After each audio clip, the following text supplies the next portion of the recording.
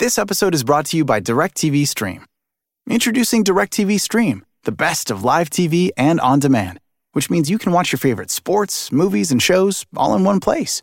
So whether you want to catch the game live or watch the latest blockbuster, they've got you covered. And there's no annual contract. DirecTV Stream. Get your TV together at directtv.com. Requires high-speed internet and compatible device. Content varies by package and location. Restrictions apply.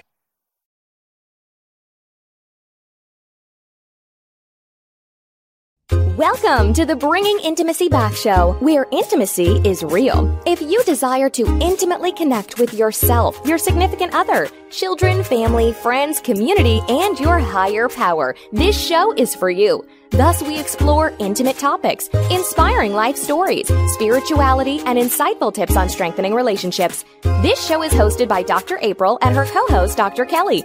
Now let's get this episode of the Bringing Intimacy Back show started, because we share with you the secret power to intimacy to create a life you love, or love the life you create.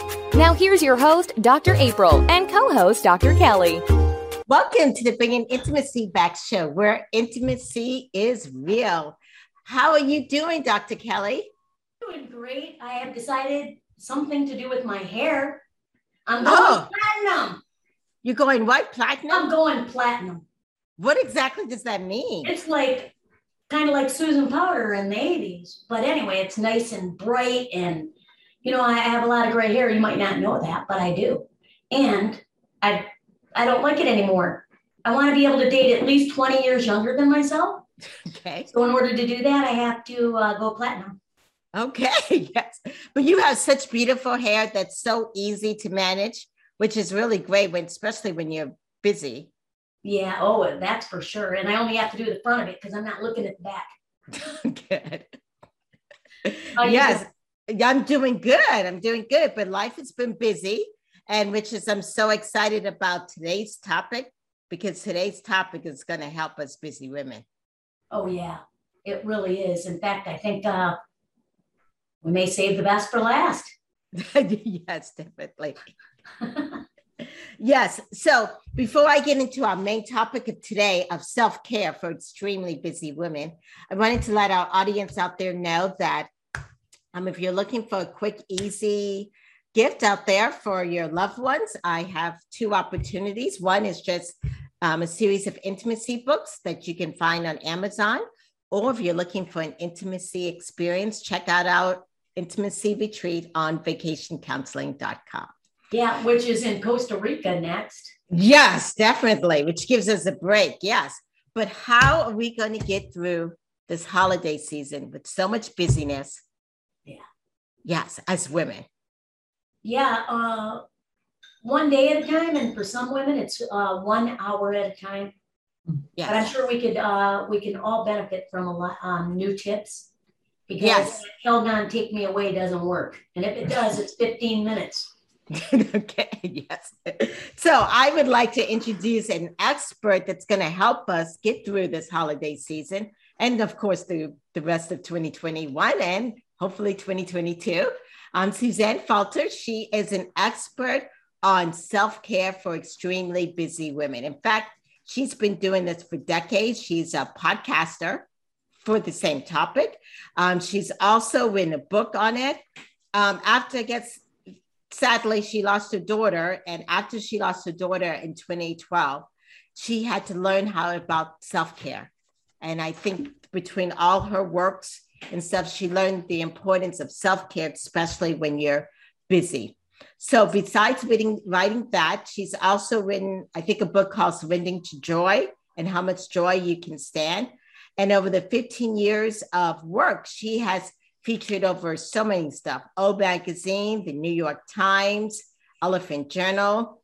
Much Joy Can You Stand? Wow, you've been extremely busy, Suzanne. I would love to welcome you to the show. Thank you very much for the warm welcome, Dr. April. I appreciate it. Yes. Hi, Dr. Kelly. Hi, nice to meet you. You too, love. So, Suzanne, currently in your life right now, this show is called Bringing Intimacy Back. Mm-hmm. And one of the things that we always ask people is, what does intimacy mean to you? And how does that relate to self-care? I'm glad you asked. It's such I mean, I love the title of this show, first of all, because intimacy is what is missing in so many of our lives. We've replaced it with dependence on electronics and devices and social media and these virtual experiences. But for me, intimacy means the energetic connection between people. So when I go to the gym and I get in the pool like I did this morning, and I'm swimming, a lane away from a complete stranger, but we're just kind of having this swimming experience. We're both sort of going back and forth the same direction. I feel connected to that person, even though I don't know them. That is more intimate to me than, spilling my guts in an environment where maybe we can connect with other people intellectually, but not energetically, if that makes sense. I also think a real big piece of this is intimacy with yourself. And, after my daughter died, I spent a couple of years grieving, and I really didn't do much. I wasn't working. I was living on my savings. I was in a rented room in a friend's house, and it was just extremely quiet. And I really turned within. I began to really get clear on what my needs were for the first time, possibly in my entire life. I was so devastated, but I was so aware of the opportunity that was in that crisis because I had been overworking. I had been completely overstimulated for decades. I had built this big career and I had just closed my business because I was completely burned out. The relationship I'd been in had ended. I had to leave the home we had just moved into together, and I had to start all over again. So I was literally forced to tune into myself and my needs and begin to construct a life that actually had meaning. Because the work I had been doing prior to Teal's death was all about marketing. It was about things that I was proficient in and could even make a good living from, but that I didn't care about. And I didn't feel at all intimate or connected with that work. So, for me, intimacy covers many, many, many different realms of life. What I like about what you just said, it just focuses so much on a presence, that you are present in your life. The way you described the early part of it was that decade after decade, it was this busyness, right? Yeah. And then the secondary and how you defined that, even in the pool, that it's like this process of slowing down and being present for each stroke, if you will, which would be each day, and finding something that you really enjoy. Am I grasping? Yeah. I mean, here's the thing. My daughter wanted to be a healer, and she died from a medically unexplainable cardiac arrest the day before she was going to start taking classes at San Francisco City College, quote unquote, to be a healer. She didn't really know what it meant, but she just had this gut sort of spiritual feeling that this is what she was supposed to do. So she set out to find out, what is this thing about being a healer? She'd been a blues singer in Austin, Texas, and had gone to the Berklee College of Music. I mean, she was really good. And she just put it all aside and said, okay, I'm going to be a healer now because that's what I feel I should do. So, her whole take on life was extreme presence. And I really didn't know what that was about. So I'm really glad you brought that up, Dr. Kelly. I mean, Teal would just pack up her little backpack and go to the airport with some money in her pocket and just pick a place to go that sounded intriguing and just go have an adventure. And she never knew quite where she was going to land from day to day, but it always worked out. And she always felt intimate with her own life. And sure enough, when she died, she left behind a little red notebook with all kinds of channeled information in it that she had heard in her meditations. And the big message that was on page after page was just be, or be and you know. And I had no idea what that meant. But boy, did I start to figure it out after she died, because what I'm describing in that 2-year period of grief was the process of learning how to be without having to feel important because I was too busy. without having to feel super safe because I was super structured with another task every single minute. I was working with, 8 or 10 clients a day at one point. And it was just nuts. It was nuts. The money was great, but I had no life. And I certainly didn't have time and space to go within. I can't say enough about the value of just doing nothing. Just sitting in a window, watching the dust specks in the air, or looking at the sky, or sitting under a tree and feeling nature around you. I mean, that is intimacy. Yes. And Suzanne, as you're saying that, which I believe truly that is what you said, is intimacy. But I know there's women out there, especially mothers, who are thinking, how can I just sit and do nothing? Isn't it great? Yeah, great? I'm not doing what I'm supposed to be doing. I should be entertaining child A, cooking for child or husband B, or whatever. Right. Yeah. Okay. So the book about self-care I wrote, The Extremely Busy Woman's Guide to Self-Care, I published a couple of years ago, has in it a whole lot of ideas about how to unplug from those situations which are guilt induced. I mean, can you ask for help? Can you break the status quo and say to your partner, hey, I need help. Could you please cook dinner and do the dishes or whatever 3 times a week?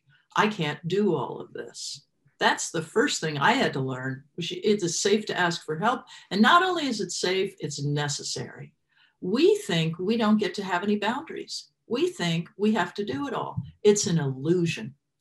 The fact that we are not alone must be recognized. And I'm speaking to you, single moms, because you have friends, you have a network, you have other single moms possibly who would do a trade.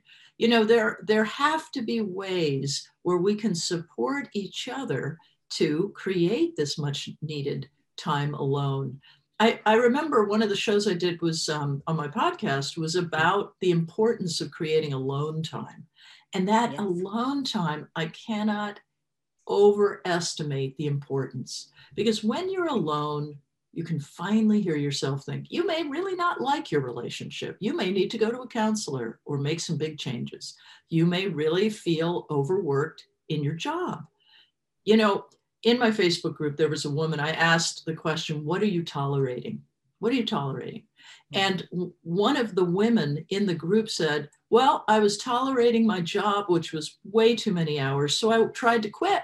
I went to my boss. I said, I quit. Boss said, what can I do to make you stay? And we renegotiated a package where she gets the same money for half the hours. And she gets to take care of herself. It's like, if we don't ask, we don't know. Absolutely. Why is it so hard for women to ask? You know how few women actually negotiate relating to the job and their pay and the time? So I'm talking to all the women, both single and married. That's right. Employed and unemployed. What do you negotiate? I love what you talked about earlier about guilt-induced actions. Yeah. You asked, you focused on that. Could you drill down a little bit more on that? Yeah. I mean, the assumption built in by the culture here in America, at least, and perhaps North America at large, is, we are really not allowed to ask for what we want. We kind of inherited this from our moms, and it may be going away a little bit gradually with each generation. But I mean, radical help needs to be made here, because husbands used to only help out around the home 40% of the time. That was documented in the 90s. Now it's up to 47%. Well, oh, yippee. Come on, husbands, get with the program here. Yes. You might have to help with those kids that you procreated. Amen. Yeah. And when you were saying about guilt, I was just thinking, I was working with a woman and she was like, she can't even go to the bathroom by herself. Her kids are there. And I was like, I used to always tell my daughter, and that's a single mom, to go spend time alone. Yeah. I didn't believe I had to entertain her. And that's so important. That's right. And if you don't learn this as a mother, if you're not doing it and somebody teaches you this, you can do it. But we are just not wired to assume that we can take time for ourselves.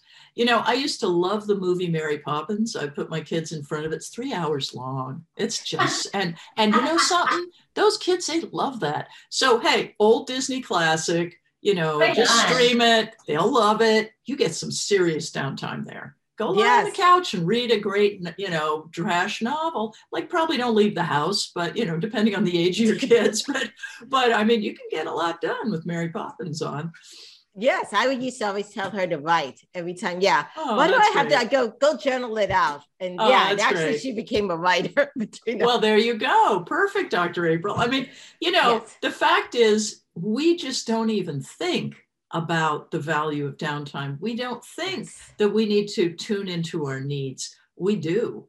And one of the really important lessons I learned during that 2-year period of grief, where I was discovering my self-care and returning to intimacy with myself, was to ask myself the question periodically throughout the day, what do you need right now? And a very simple question, but the answers surprised me. Sometimes I needed to stretch. Sometimes I needed to cry.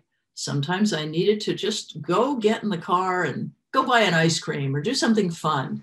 You know, sometimes I needed to call someone and have some reassurance. You can get your needs met, but you got to be willing to get real with what they are. Since so many people have lost people because of COVID and a variety of things these past few years. Yeah. And in the sense of self-care, many people think they're supposed to get over it so quickly. How important is self-care and getting real? Okay. When you've lost. When you are going through a loss, you need to understand that a critical piece of your brain, which is around the hippocampus where your executive function is and where your decision-making ability is and your ability to like just go out and do things, that's been disabled. And the more severe and sudden the loss, the more severely disabled. And you will not be able to push yourself to do all those things that you could do before the loss. And if you don't get real about it, you suppress the grief and it becomes worse. May not be in this moment, but it's gonna rear up on you eventually. And that's where, you know, I mean, some people believe that's the source of some long-term illnesses or chronic pain. I mean, there's a lot of reasons to let the grief move through you. And as you let the grief move through you, not only are you doing something which is radical good self-care, but you're also allowing the flow of life to move through you so you can get to the transformation that is inherent in the loss. Because every loss is a catalyst for change.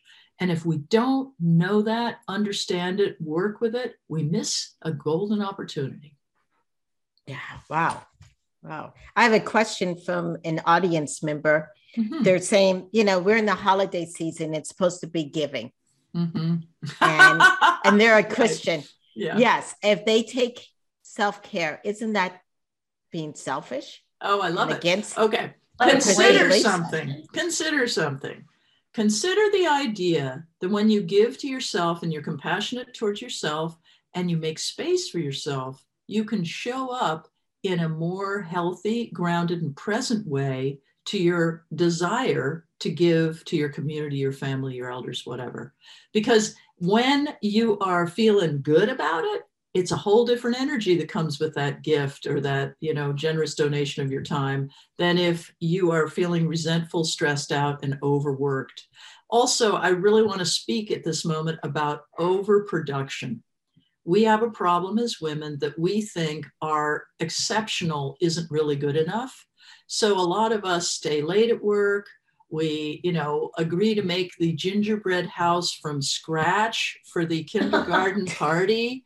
You know, we have to make extremely fancy little organic chicken and veggie croquettes because we think our child will only eat fun food. No. Because when we take a step back and we allow adequate to be good enough, especially in these extremely busy moments in life, like when you're raising small children, well, that works out just fine. We're the ones putting the extra pressure on ourselves. To our listener who just sent in that very good question, I would invite you to consider, where's the overproduction in your life? So if you feel like you can't stop to give to yourself, or that it's selfish, just consider the idea that you could rebalance this picture. I have a question from an audience member. Sure. They want to know, this is Amy from Pennsylvania. She wants to know, what are common ways that women feel guilt? Okay, so one of the big ones is I must cook and clean and do everything for my family, or, it isn't good enough, it doesn't count. And the idea that you take some time for yourself away from that can make women feel guilty. Another place where I've seen it show up is you show up to someone's house and you feel like you have to bring gifts. You have to come bearing gifts. You have to have the casserole, or the bottles of wine, or the cute little tchotchke I saw that would be so cool in your house. What if you were the gift? What if you were the gift? Then you don't have to put the energy into making the casserole, or, okay. I mean, look, sometimes buying a gift for a friend is a beautiful thing. But just notice, if you feel it has to happen every single time, then maybe you're overplaying that hand. Maybe you're in overproduction rather than a balanced approach to being present with your friends. Yeah, and it reminds me of this little kid that came to school at my elementary school, and he would give away all of his toys, his mechanical pencils and things. And it just made me think that this poor little guy named Danny didn't know that he was the gift himself, that we did want to be his friend and not for his mechanical pencils. Yeah. Yeah. And even as little children, we can get that insecurity going. I really relate to that. I was the kid who was picked on and never felt safe at school, et cetera. And I think I can remember one year for Christmas, in the little, Christmas party in the class in 6th grade, I got the biggest bully in the class as my secret Santa. Oh, Lordy. And I had to give her a gift, and I was terrified of her. So it's like, okay, just tell me what you want. I'll give it to you. Whatever. It's like I was being held up, I mean, I'm like, I'll give you anything. and, needless to say, she took full advantage of that. But I mean, that's a perfect example of how we can't believe that we are good enough as we are. Yes. And Suzanne, you have definitely been a gift to us. And and I've learned something I really never thought of myself, is when you go to someone, especially on these holiday things, and sometimes your presence is just a gift there instead of trying to figure out everything. So Susanna, if other people want to find out more about you, tell us where we can find you. Sure. I'm at the Self-Care for Extremely Busy Women podcast. And you can also find my book, The Extremely Busy Woman's Guide to Self-Care, on my website at SuzanneFalter.com, SuzanneFalter.com. And I also have this great big Facebook group, 55,000 women all gathered together talking self-care. It's Self-Care for Extremely Busy Women on Facebook. So drop into any of those spots and we will keep the conversation going. And what a pleasure to talk intimacy with you, Dr. Kelly and Dr. April. Thank you. Thank you. Right. Hey, you're great at sound bites. I can see, seriously, if we were like just needing sound bites from her, we'd have like 10 of them right now. Oh, yes, well, thanks. Exactly. So keep being and knowing. And one of my favorite proverbs is, I don't know if it's a proverb, but it says, be still and know that I am God. Wow. That's like be and Yeah. That's and so, so she wrote be and know. And I just wanted to give that to you as a gift, because that came to my mind, that verse. And I actually have it on a plaque in my bathroom and one in my living room. That says it all, boy. That really says it all. That is awesome. Thank you, Dr. Kelly. I really appreciate that. You're welcome. Yes. I'm going to join that group. Yes, definitely. Well, thank you so much for being on the show, okay? Great pleasure. Enjoy and thank you. Thank you. And all right, we're going to take a break and we'll be back in a few moments. Are you wanting a vacation in paradise? A vacation to rekindle the passion? A vacation without the kids?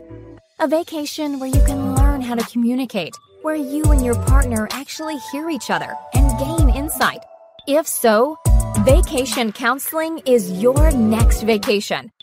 Dr. April Brown has created vacation counseling in Southwest Florida as a perfect option for you and your partner.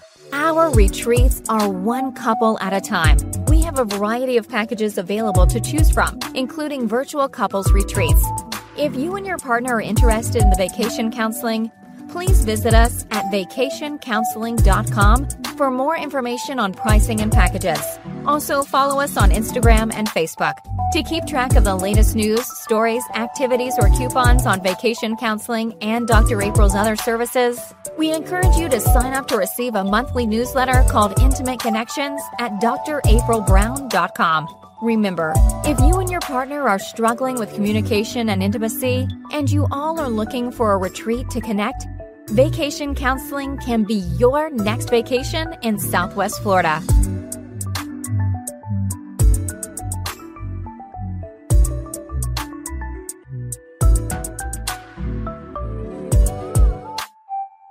Renew your connection and your love in beautiful Costa Rica. February 27th through March 3rd, 2022. We'll make sure it happens. Vacation Counseling Intimate Couples Retreat. Your next vacation. Enroll now at vacationcounseling.com.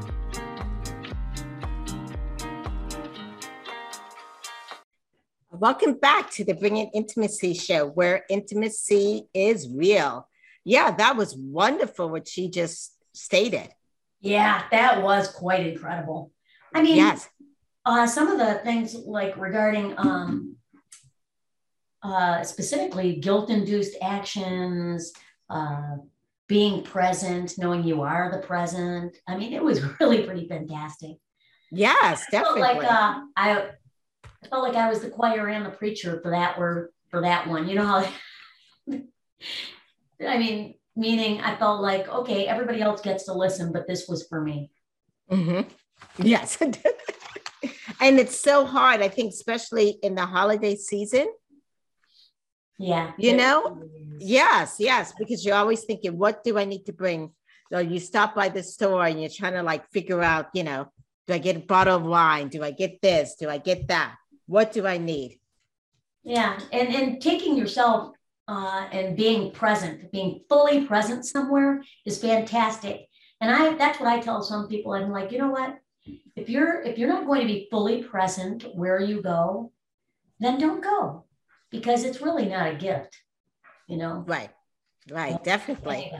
Yes. So, yes. Okay. Anyway. Yeah, so on the show now, we're doing something different today. We have another wonderful guest. Her name is Dr. Debbie Silber, and she's the founder of Post-Betrayal Transformation Institute, which is she is a holistic psychologist, a mindsetter, a personal development expert. So welcome, Dr. Debbie, onto the show. Thank you so much. Looking forward to our conversation. Yes. What's a mindsetter? I'm so curious. I don't know either. I don't think that's what it says. I'm the founder and CEO of the PBT Institute, Post-Betrayal Transformation Institute. So health, mindset, personal development, psychology, spirituality. It's my 30th year in business. Post-betrayal. My goodness. Oh my gosh. This is deep. Yes. I mean, I know a lot of people who have been betrayed, and that is one of the deepest pains in their life. It sure is. It's one of the most painful of the human experiences, because think about it. These were the people that you trusted the most. So when the person you trust the most proves untrustworthy, who do you trust? When the one you run to when other people are causing harm are the ones causing the harm, where do you go? The good news is you can heal from all of it. And I did the study and I have the proof. Wow. Yes. One of the things that we ask our guests is, how do they define intimacy? Mm-hmm. And how does that deal with betrayal and being betrayed when you've been intimate with someone and all of a sudden now they betray you? Yeah, it's devastating. I mean, you were vulnerable, you were open, you gave your heart, your love, your time, your trust. And without your awareness or consent, when somebody else just changes the rules, there were these spoken and unspoken rules in a relationship, and it's when those rules are broken, it's devastating and it destroys that intimacy.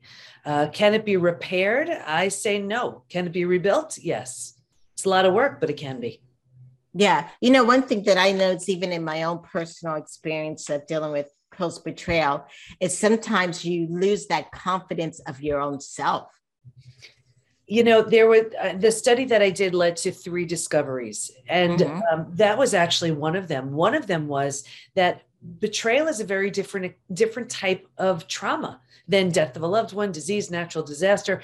Of course, you grieve, you're sad, you mourn the loss with those types of traumas, betrayal too. But because betrayal feels so intentional, we take it so personally. So the entire self is shattered and has to be rebuilt. Rejection, abandonment, confidence, worthiness, belonging, trust. Those are all shattered and they have to be rebuilt. So I coined a new term, post-betrayal transformation. That's the complete and total rebuild of your life and yourself after an experience with betrayal. Right, because you had said you do not believe it can be repaired, but it can be rebuilt, which means it implies that you need a new foundation. Absolutely. I look at trust like a brick wall. Think about it, and it's foundational.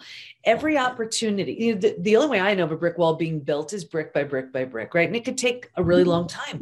And now think about it. The way it works with trust is every opportunity someone has to show that they're trustworthy, that's one brick in that brick wall. So that brick wall can take a long time to be built. And then in one earth-shattering moment or series of moments, the entire thing can come tumbling down. Well, the person whose trust has been shattered can look at the rubble and say, I don't have the least bit of interest in watching that thing get rebuilt. Totally fine. They can walk away. However, if they decide that they're willing, that would be their job. The person who shattered the trust has to be a really good bricklayer. And it goes back the same way it went the first time, brick by brick by brick. Every opportunity they have to show that they're trustworthy, that's one brick in that brick wall. Is that you wrote the book, is it The Unshakable? That was the #1 book. Yeah. And then I wrote Trust Again. Woman. Actually, this was one of the other discoveries was that while we can stay stuck for years, decades, a lifetime, and so many of us do, if we're going to fully heal, we're going to move through 5 proven predictable stages. That's what Trust Again is for. That came out last year. But what I found was, and I'm happy to go through the stages if that serves, most people get stuck in stage 3. So my newest book, From Hardened to Healed, is just for those stuck in stage 3 because it's so common. To do with bitterness?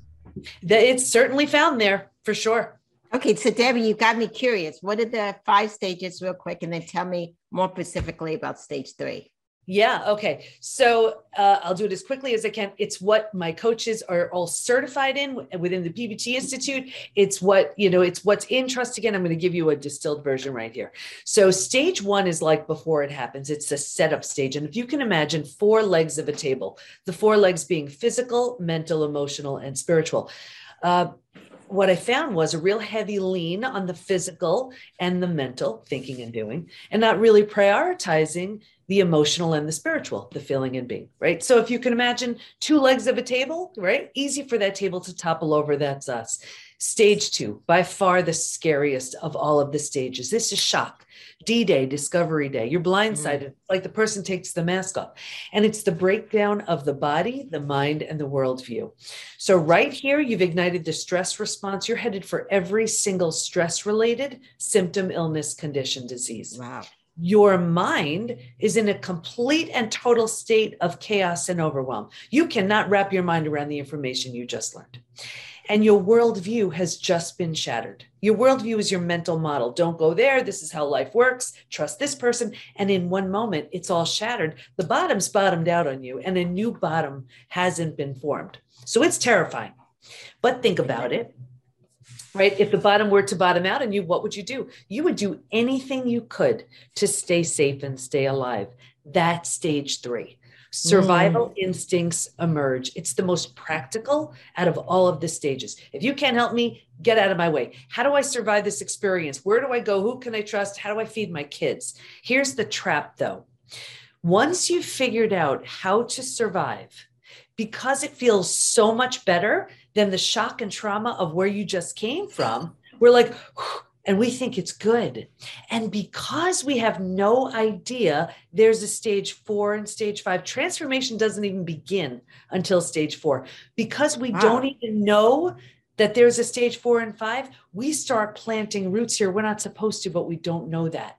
And 4 things happen. The first thing is we start getting all those small self benefits. You get to be right. You get someone to blame. You get a target for your anger. You get sympathy from everybody you tell your story to. Oh my gosh, right? That's where they stay, the victims. Yeah. Oh, and you'll see why for sure. Now even more. I see why stage 3 is so popular. Keep going, doctor. Yeah. So then because you're getting all these benefits, right? You don't know there's anywhere else to go. You plant deep roots. And now the next thing that happens is because you're there longer than you should be, you start thinking, well, maybe I deserved it. Maybe I'm not all that great. Maybe this, maybe that. You plant deeper roots. And now, because this is the energy you have, these are the thoughts you think. Like energy attracts like energy. So now you're calling situations and circumstances and people and relationships towards you to confirm, yep, this is exactly where you belong. It gets You're worse. betraying yourself. You're betraying yourself. Okay. Yep. It gets worse, but I'm going to get you out of here. Because it feels so bad, but you don't know there's anywhere else to go. You don't know there's a stage 4, stage 5. Right here is where you start using food, drugs, alcohol, work, TV, keeping busy, anything to numb, avoid, and distract yourself from what's so painful to feel or face. So think about it. You do that for a day, a week, a month. Now it's a habit, a year, 10 years, 20 years. And here's that bitterness, right? And here's where I can see someone 20 years out and say, that drinking you're doing, or that emotional eating, or that numbing in front of the TV, do you think that has anything to do with your betrayal? And they would look at me like I'm crazy. Say it happened 20 years ago. But do you see? All they did was put themselves in stage 3 and stay there. Does that make sense? Oh, that makes plenty of sense. Yeah. Yes. And that's why it is by far the stage we find ourselves in and get stuck in. And that's why from Hard to Healed, I'm coming for you in stage 3, because you've been through the worst of it already. You owe it to yourself to heal. Do you want me to finish with stage? Oh, yeah. Oh, yes. Oh, yes. I don't want to be stuck in stage 3, please. You don't want to be stuck there. And that's where most people stay. Okay. If you're willing to let go of the small self benefits, grieve, mourn the loss, a bunch of things you need to do, you move to stage 4. Stage 4 is finding and adjusting to a new normal. So here's where you acknowledge, I can't undo my experience, but I control what I do with it. And when you've made that decision, you start turning down the stress response. You're not healing just yet, but you just stopped the massive damage you were causing in stages 2 and stage 3. The other thing is, think about it. I always use this example of if you were to move, you don't take everything with you. You don't take the things that don't represent who you want to be in your new space. And what I found was if your friends weren't there for you, right here is where you don't take them with you. You've just outgrown them. People say to me all the time, what the heck? I've had these friends 10, 20, 30 years. Is it me? Yes, it is. You're undergoing a transformation. And if they don't rise with you, they don't come. Very common to lose friends in this. Friendships change in this stage. Anyway, when you've made this mentally home, you're good with it, you move into the 5th most beautiful stage. And this is healing, rebirth, and a new worldview. The body starts to heal. Self-love, self-care, eating well, exercise. You didn't have the bandwidth for that earlier. Now you do. Your mind is healing. You're making new rules. You're making new boundaries based on the road you just traveled. And you have a new worldview based on what you see so clearly now. And the 4 legs of the table, in the beginning, it was all about the physical and the mental. By this point, we're solidly grounded because we're focused on the emotional and the spiritual too. Those are the 5 stages. Yeah, wow. That's so, talk about a synthesized presentation on that. And I can imagine and understand why the emotions and the emotional and spiritual are the hardest 2 legs, because they scare people. Emotions scare people, and spiritual things can scare people because they're to imply that there's certain ways to emote and there's certain ways to have a relationship, a spiritual relationship. So we can stay in those other ones. Those are like the scientific ones, you know, the biological things that we can control and can't control our emotions. Exactly. Sometimes I liked how you had said during the one, it was like we get to choose how we react. So there's an action and we get to react. Yes, that's stage 4. Stage 3 is very action oriented, where it's like, but it's all action oriented. And how will I survive this? And how do I make sense out of it? Stage 4 is how do I heal from it? It's a very different, still action oriented, but more in the sense of how can we heal versus how do we get revenge, or how do we just get back at that person, or how do we just survive our experience? Very different actions. Can we, so we have the 4 steps to rebuilding the unshakable woman one. I want to talk about that. I know but there was, go ahead. Yeah, I was going to say there was a 3rd discovery. I'm happy to share what that was too, because I have a feeling your audience would really get a lot out of it. That's rebuilding the body, mind, and life. And some people, they don't even know where to begin. So I think they're both very beneficial. Both of these seem, specifically for our target audience, that if you dug a little bit into that would help them as well. But it's up to you where you think they would dovetail and pair. Yeah, it's all critical. So I can go through all of it. Yeah. So the 3rd discovery was, and when you're making sense and meaning out of your experience, you're going to be faced with these things too. The 3rd discovery was there's actually a collection of symptoms, physical, mental, and emotional, so common to betrayal. It's known as post-betrayal syndrome. We've had 45,000 people or so take our post-betrayal syndrome quiz on our site to see to what extent they're struggling. Did you design that assessment? Yeah. And it was based on what I was seeing in the study. And you know, I guess I should really let you, usually I start with my story. We just kind of dove right in. We're kind of like that, but tell us a little bit about you, Dr. Debbie, and your story. Sure. And then we could get back to that. Like I said, it's my 30th year in business, health, mindset, personal development. And then I had a really painful betrayal from my family. And so thought I did the work to heal. And then a few years later, it happened again. This time it was my husband. So I got him out of the house and I looked at the 2 experiences and I thought, well, what's similar to these 2? I mean, I'm the common denominator, but I realized I never took my needs seriously. I was always last on my list. And I was like, no, something drastic has to happen and dramatic has to change. So here I was, 4 kids, 6 dogs, a thriving business. I was 50. Wow. I'm like, we're going back for a PhD.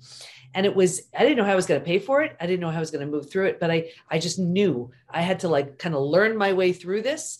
And it was in transpersonal psychology of transformation and human potential, because I was changing so much. I didn't quite understand it. He was too on his own, wasn't ready to look at that. And then it was time to do a study. So I studied betrayal. What holds us back? What helps us heal, and what happens to us physically, mentally, and emotionally when the people closest to us lie, cheat, and deceive. And that study led to 3 groundbreaking discoveries, which changed my health, my work, my family, my life. Yeah, well, that's amazing. Yes. Thank you for sharing that personal story, because for a lot of us, including myself, we've gone through that and looking for ways to heal or to, like you say, transform. Well, here's the thing. You've been through the worst of it already. You really owe it to yourself. And it's right. The beauty of what the study showed and what the discoveries really showed us was healing's predictable. It's predictable. And if we just are willingness is one of the biggest words here, willing to move through the stages, we will predictably move through our experience. And we come in with symptoms of post-betrayal syndrome, and I'm happy to share what those are. And when we move through the 5 stages, we enter this place and this state of post-betrayal transformation. There's a version of you that exists in this place that is so strong, so healthy, so healed, so confident. And he or she would blow your mind. But we can't get there when we're stuck in any of the other stages. You know, it reminds me of that verse in scripture. It says, behold, it says, I know the plans I have for you, saith the Lord, plans to prosper you and not to harm you, plans to give you a future and a hope. And that's that last stage. And so people that are listening, those of you that are listening, please push through that third stage, because like is it Sieber? Silber. Dr. Debbie, you could just, Debbie's fine. Like Dr. Debbie said, your future is so much brighter than you could ever think or imagine. In the middle of your betrayal now, look at Dr. Debbie using that pain as a springboard. And I'm sure that was not an easy, this just did not happen overnight, and nor does a PhD. You know, I've been through death of a loved one. I've been through disease. I was in the ICU for 11 days. Nothing got me like this, nothing. But I remember moving through the program and the study. And I had this thought that if I can heal, I'm taking everybody with me. Right. I mean, that was it. And Dr. Debbie, since you mentioned, what are the symptoms? So, because people are out there listening and they're like, I don't know, maybe. Yeah. Can you cover the symptoms? Yeah, sure. So now imagine this is out of figure 45,000 people. We have men, women, just about every country is represented. So I'm going to read just every couple of months, I pull the stats just to see where people land. And here we go. So this is out of all those people. 78% constantly revisit their experience. 81% feel a loss of personal power. 80% are hypervigilant. I mean, that's just exhausting. 94% deal with painful triggers. Here are the most common physical symptoms. Ready? 71% have low energy. 68% have sleep issues. 63% have extreme fatigue. They wake up, they're exhausted. Those are your adrenals that have tanked. 47% have weight changes. So maybe in the beginning, you can't hold food down. Later on, you're using food for comfort. 45% have digestive issues. And that's anything. Crohn's, IBS, diverticulitis, constipation, diarrhea, you name it. 45%.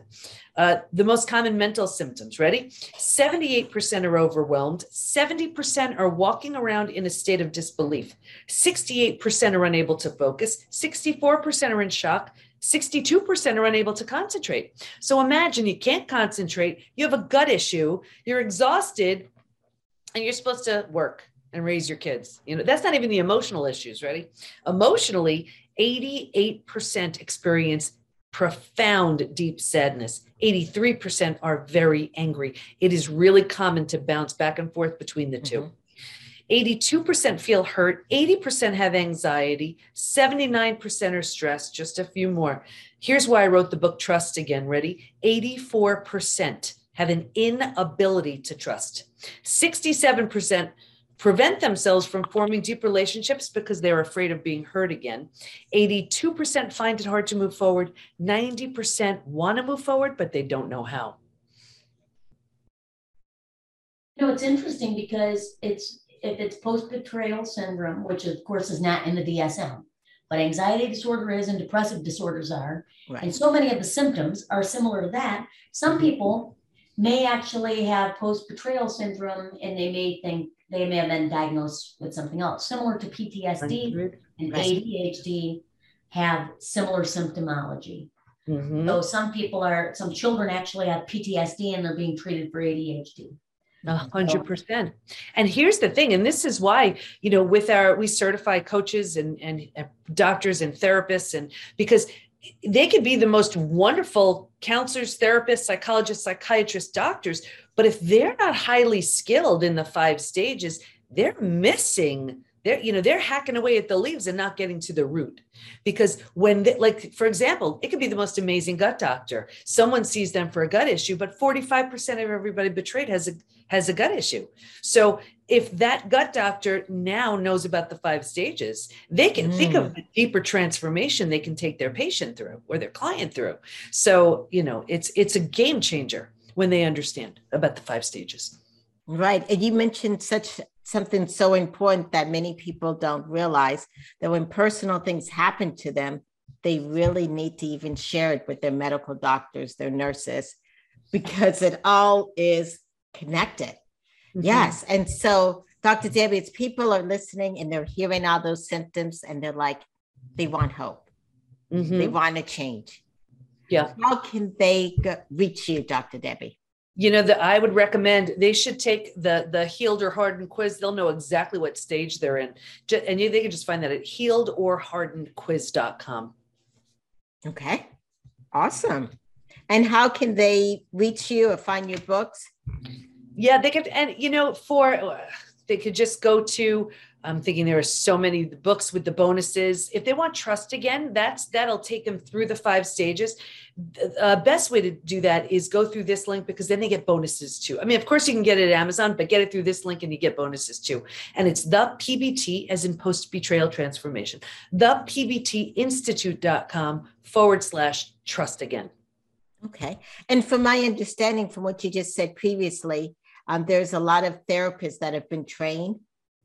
We have our certification program, and we train coaches and healers, doctors, psychiatrists, psychologists, counselors, therapists, and some work within the institute, and some, just work on their own. But yeah, the more therapists understand and are trained in the 5 stages, the better. We have a lot of people coming in with therapy trauma.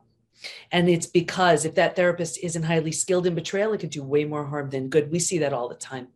Oh, yeah. Wow. That's a whole nother topic, therapy trauma. Yeah. Yeah.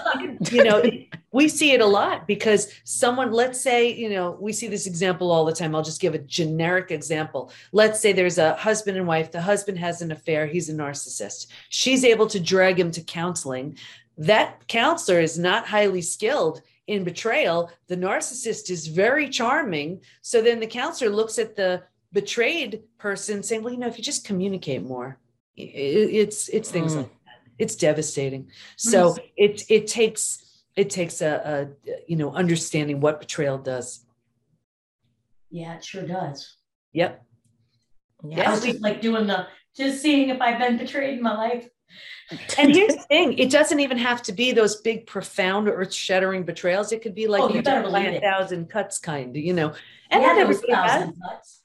Yeah. Or it could be self-betrayal. That's big too. And so many of us, even these days, are feeling betrayed by, so many things going on in our lives. So, but there's a way to heal from all of it. Yes, definitely. And if you want to take the betrayal to another level also, it could be spiritual abuse. Mm-hmm. Where people have been betrayed by people in leadership, spiritual leadership. Absolutely. And so then you would have, like, let's say, whatever, we don't have to go there. But the point is that there is a lot of, like grit. There's a lot of grit, and this is research based. This is not just like some idea, somebody that just like, sitting in their room writing a book. This is somebody who has actually researched this for years and has personally experienced it. You went outside of that, Dr. Debbie. What you did was then you did more research to get this, I don't know how big your sample size was, but knowing you in this brief time, I bet it was pretty big, and that you're still like modifying it and finding those things that will work to help people. I can tell that you're healthy. And it's beautiful to see. I wouldn't want to have seen you on that sad day, It was bad. It was really bad. But you know what? There's something really interesting that happens when you're sort of broken open, where that's when the light shines through. And I see it so often. We have the people that we move through the Institute, and it was without that complete and utter death and destruction of the old, they never would have been able to birth the new. And whether that's just the new version of them or something else. And what I've also learned is rebuilding is always a choice, whether you rebuild yourself and move on. And that's what I did with my family. It wasn't an option to rebuild with them. Or if the situation lends itself, if you're willing, if you want to, you can have the opportunity sometimes to create something brand spanking new with the person who hurt you. And that's what I did with my husband. So not long ago, as two completely transformed people, we married each other again. Wow. Wow. Such a beautiful story. Dress, and our 4 kids is our bridal party, So wow. Now talk about a miracle. Yes. This is beautiful. And for those women that are listening that are like, the last thing I would ever do is remarry that person. Remember, this was rebuilt. This wasn't just like, didn't happen overnight. And your children were the bridal party? My children were. Now, here's the thing, though, too. because betrayal will show you who someone truly is or wake them up to who they temporarily became. Now, if they're not woken up to who they were and that's who they continue to be, you've got to be full blown crazy to take that on again. I mean, and that's what people do. And they wonder why they woke him up to who he had temporarily became, which was a selfish. Yeah. And it was and here's the thing too, maybe he woke up to the level that he did because he was actually the one who told our kids. And if anything is going to have you wake up and realize what you just lost, it's losing everyone you love. Yeah. And he did, and he earned it back. How fantastic. Yeah. I love stories like this. There's a statistic, I don't know what it is, but it's pretty high that people will divorce and remarry. And some people even divorce and remarry twice. And I'm kind of like, that puts the spin on breakup and makeup sex. Well, Dr. Debbie, thank you so much. Really. Yes, you have been actually a living example of the books and everything that you talk about, which is wonderful for everyone who's out there. And we'll definitely be looking at your information and stuff. And so I think it's been really extremely helpful. And thank you so much for being on the show. Thank you so much. Thanks for the opportunity. Yes, it's been a pleasure. And for our upcoming shows, on December 9th, we have Jerry with Eye Contact, Voices and Hugs. And on December 16th, we have Intimacy Through Retreats. Dr. Kelly, it's been a pleasure having you on as a co-host. And thank you so much for this year. Thank you. It was a terrific year. I learned so much. And I hope you and Coach K have a fantastic time. I'll be a little bit jealous of her, because she is fantastic. And those of you that have reached out to me and said that you were going to miss me, I'll miss you as well. And I just want to say, Dr. April, you're fantastic. And you truly are authentic. And that's what I have loved the most about being your co-host. You are authentic. You are the real thing. Okay. You help bring intimacy back in my life in a way, because you asked me some questions over a year ago about whether or not I would be willing to be vulnerable. And also, you had told me that, you felt that there was so much more for me than what I was living at the time. And as a result, I made a lot of changes in my life, and it feels good to be content, and not just content, but happy. So thank you for being a part of my journey. Oh, and thank you so much, Dr. Kelly, for being a part of my journey this year. It's been a tough year personally, but you have pushed me. You have inspired me. You have used a lot of words of wisdom. Well, thank you. You have been a guide. We are going to stay in touch. Yes, definitely. And so I appreciate you and I wish you much success. And for our listeners out there, Dr. Kelly, as I also mentioned, Coach K will be joining us next time, and I will introduce her as the new co-host. And thank you, Dr. Kelly, and you're welcome anytime on the show. And if people are listening and they need a motivational speaker, that's what I'm going to be doing. I'll have my only see 10 clients a week because I don't want to work too hard, and I love motivational speaking, so I am going to be springboarding back into that. So yes, and Guy and people out there that are listening, she has motivated me. She has motivated a lot of us. And the great thing about Dr. Kelly is she's authentic, real, and she has a great sense of humor. And she comes in a small little packet, but boy, is she powerful. So thanks for being the thunder in my life and just for being so powerful. Thank you. Hey, and have a good rest of your day. And I'll talk to you in a while. All right. All right, then. This has been the Bringing Intimacy Back show, where intimacy is real. Thank you.